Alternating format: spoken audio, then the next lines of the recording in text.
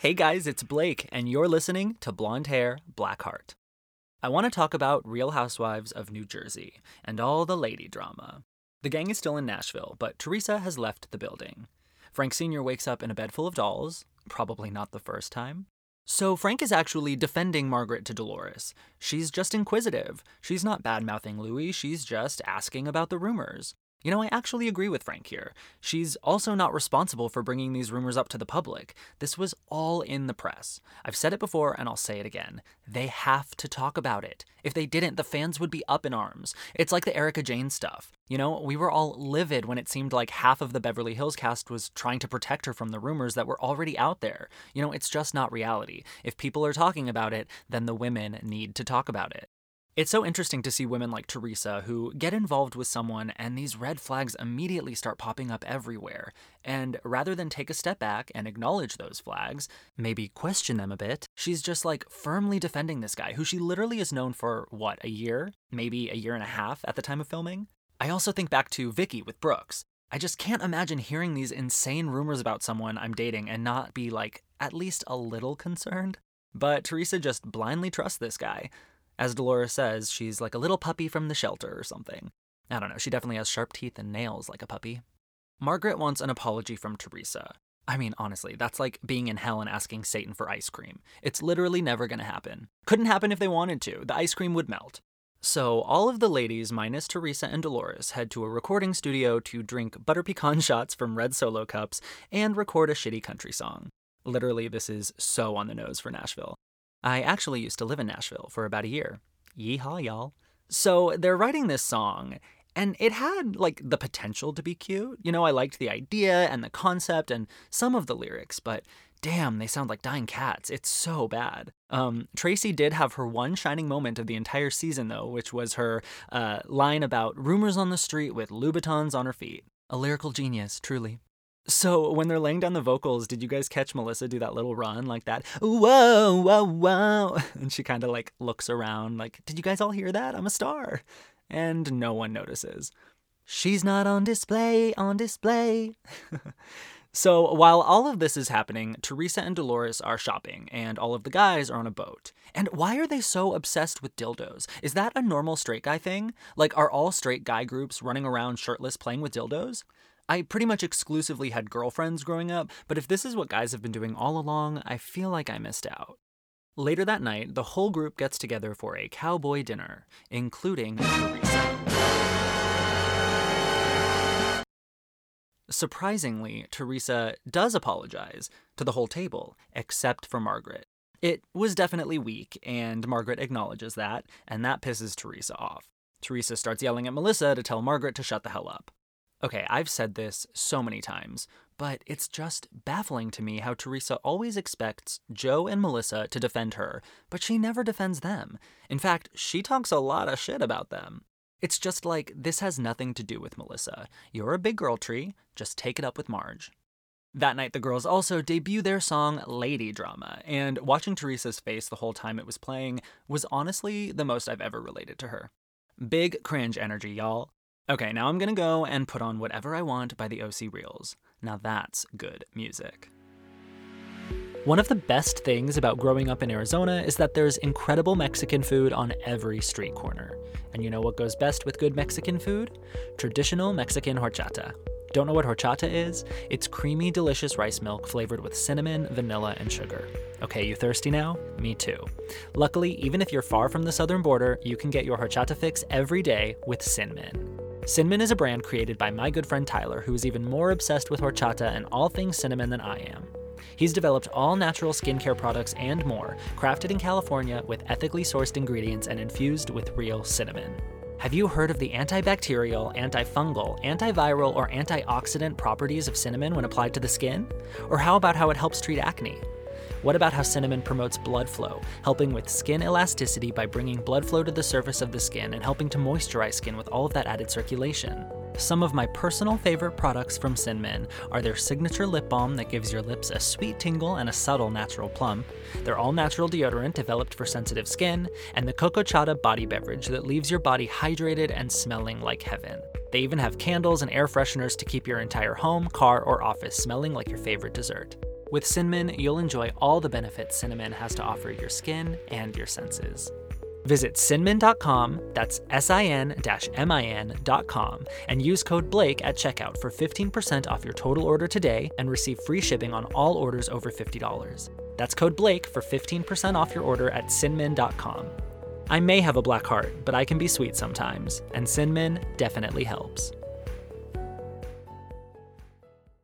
Last week, I was sent an anonymous tip from a listener that claimed someone had seen Raquel Leviss and Tom Schwartz from Vanderpump Rules together holding hands and kissing.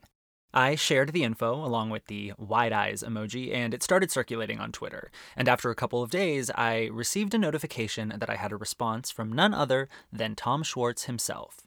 Tom responded with the comment, "Hate to break it to you guys, but I wasn't at Coachella," seemingly shutting down the rumors. Then, on Friday of last week, I woke up to the story and my tweet being featured on page 6. Yes, me, on page 6, checking it off the bucket list. Not only did they post an article where they quoted me and called me a Twitter user, which, do you guys think I should officially change my name to that? But they also posted a reel on Instagram as well, with a screenshot of my tweet and Tom's response.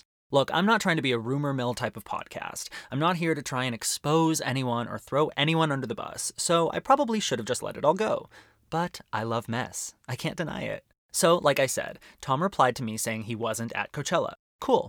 Good to know. But my original tweet with the rumor about he and Raquel didn't mention anything about Coachella. The word Coachella wasn't said once. There was no mention of a music festival or even where or when this supposedly occurred. So of course, I commented on the page 6 post. I said, "Hey, that's my rumor," but plot twist, I never said anything about Coachella. This morning, I woke up to the Morning Toast podcast, hosted by Jackie O and Girl With No Job, talking about the rumor as well, and they mentioned both my original tweet and my comment on page 6, stirring the pot. Is this what fame feels like? They did, however, call me a girl, multiple times, which is funny to me because my little avatar on social media is clearly a boy, or a cartoon of Ellen DeGeneres. I guess it's an easy mistake. Anyways, to sum all of this up, I just want to say on the record, I have absolutely no clue whether or not this rumor is true. I didn't start it. I just mentioned it to everyone on the internet. God, I sound like Vicky Gunvalson right now. But for real, it could be true, or it could be totally false. But either way, my tweet never mentioned Coachella.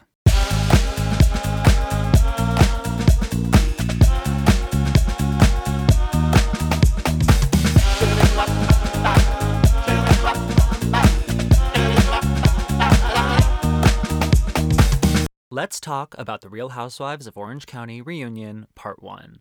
First and foremost, I loved this set. I actually loved it. I thought the colors were really cool, and I liked all of the set pieces, and I actually think that most of the ladies' looks were a lot better when they were seated on the couches and when combined with the set and all of the lighting.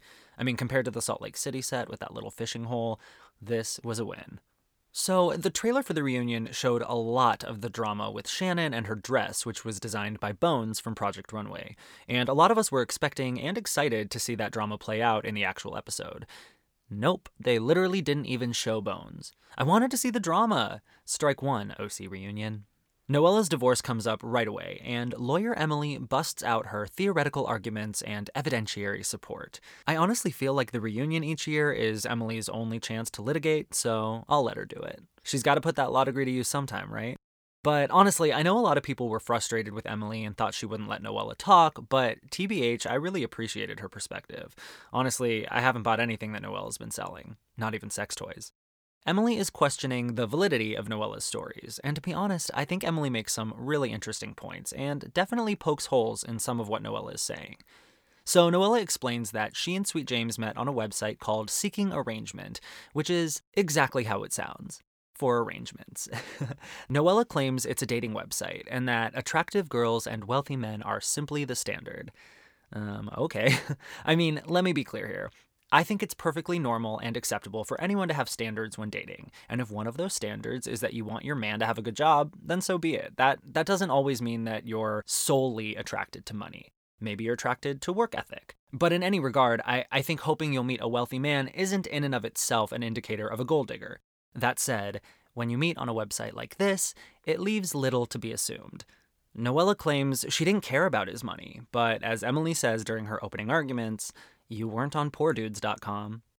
So, Noella and Sweet James met when he was still married, and they had a fake marriage ceremony complete with a white dress and wedding photos, even though he was still married to his ex-wife at the time.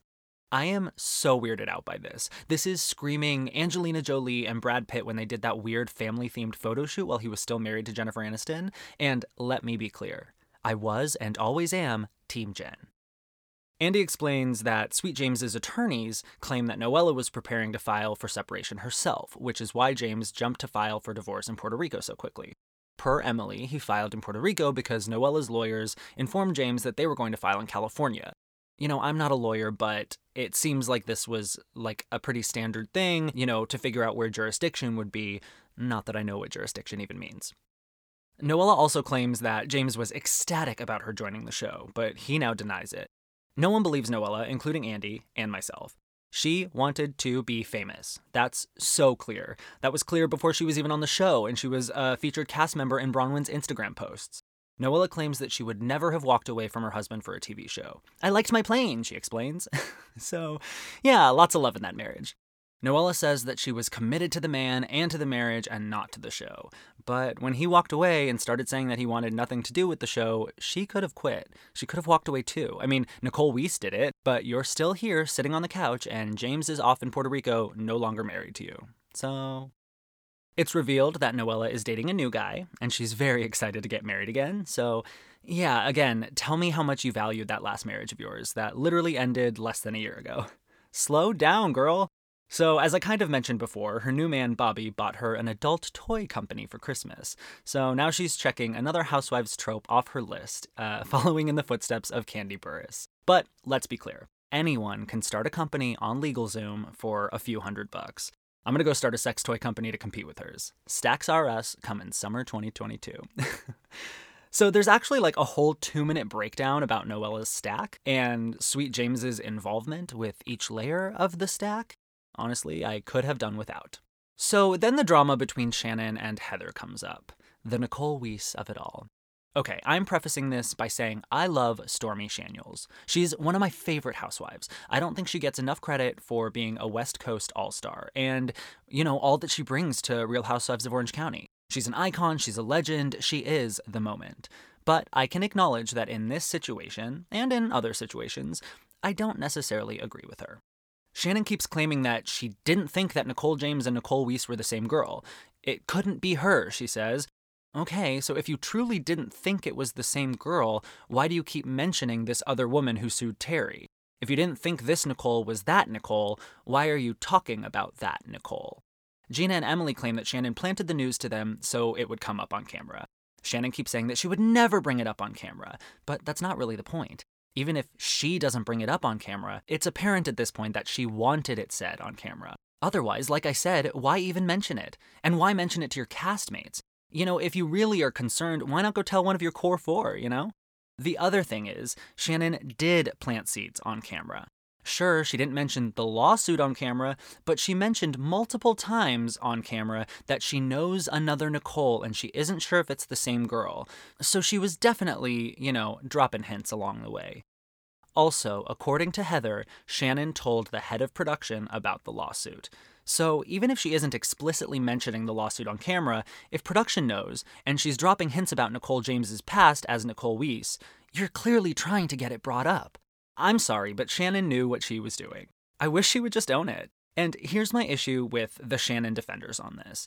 They're contradicting themselves. I literally got a comment from one person saying that Shannon was completely innocent and had no clue it would ever come up on camera, and then I tweeted about how Heather said Shannon told production, and this same person replies, well, duh, that's their job. Of course they're gonna tell production about all the drama they know about for the show. So which is it? Was she completely innocent, or was she just doing her job and you're justifying it?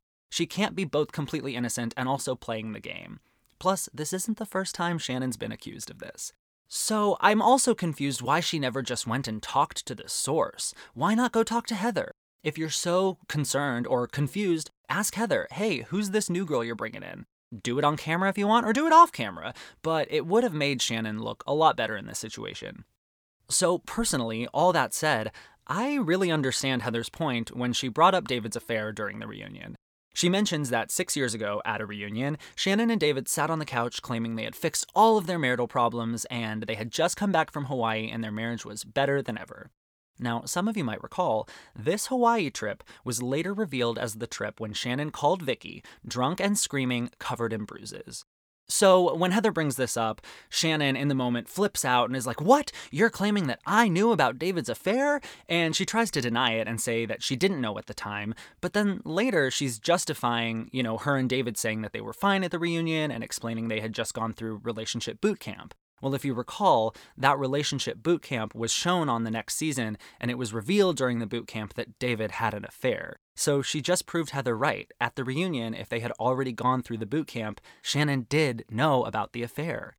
Now, do I think Shannon was in the wrong to lie and try and make her marriage sound like it was perfect that reunion? I don't know. I mean, I understand if they're working through things, why she would want to just deflect and try and avoid the conflict. But Heather's point isn't that Shannon shouldn't have lied or protected her marriage. It's simply that everyone knew what she was doing and they all kept their mouths shut. They could have all said right then and there, "What about David's affair?" But they didn't. Similarly, in that scene from Shannon's first season when Heather asks her to leave or kicks her out of her house, depending on who you're talking to. In hindsight, Heather could have said in that moment on camera, "Yeah, I was sitting at a lunch table with some girls and they brought up how David's having an affair. And one of my friends texted the mistress under the table and she texted David." But she didn't. So I understand Heather's point. They really did have Shannon's back in that moment, whether it seemed like it or not. And a lot of people thought it was inappropriate or even fucked up for Heather to bring up the affair now, but it's no secret. We literally all watched it play out on camera. She's not exposing some new revelation, which is exactly what Shannon was trying to do. Okay, now let's talk about Heather's Sopranos moment. I honestly loved it. I love those over-the-top campy housewives moments, and I feel like more of the audience should appreciate the ridiculousness of it all. I really miss those moments on the show when the stakes feel so damn high, but they just aren't. This is a show that gave us a 30-minute throwdown featuring the entire cast because a friend of ate a tiny piece of frosting off of a cake. Iconic. Later, the blossoming friendship between Gina and Heather comes up, which leads into the Gina and Shannon drama. I did always feel throughout the season that Shannon was disappointed that she and Heather didn't team up in the way that Heather and Gina did, but I never took it as Shannon being jealous of Gina beyond that at all. I really didn't. But in this conversation, she's saying to Gina, "I didn't have the same good fortune as you during my divorce." So maybe she is a little jealous. I don't know. Also, what good fortune did Gina have? Shannon was literally receiving like $15K a month from David during their divorce, which sounds like a fortune to me. Okay, now let's talk about everything Dr. Jen did and said during this reunion. Well, that's it.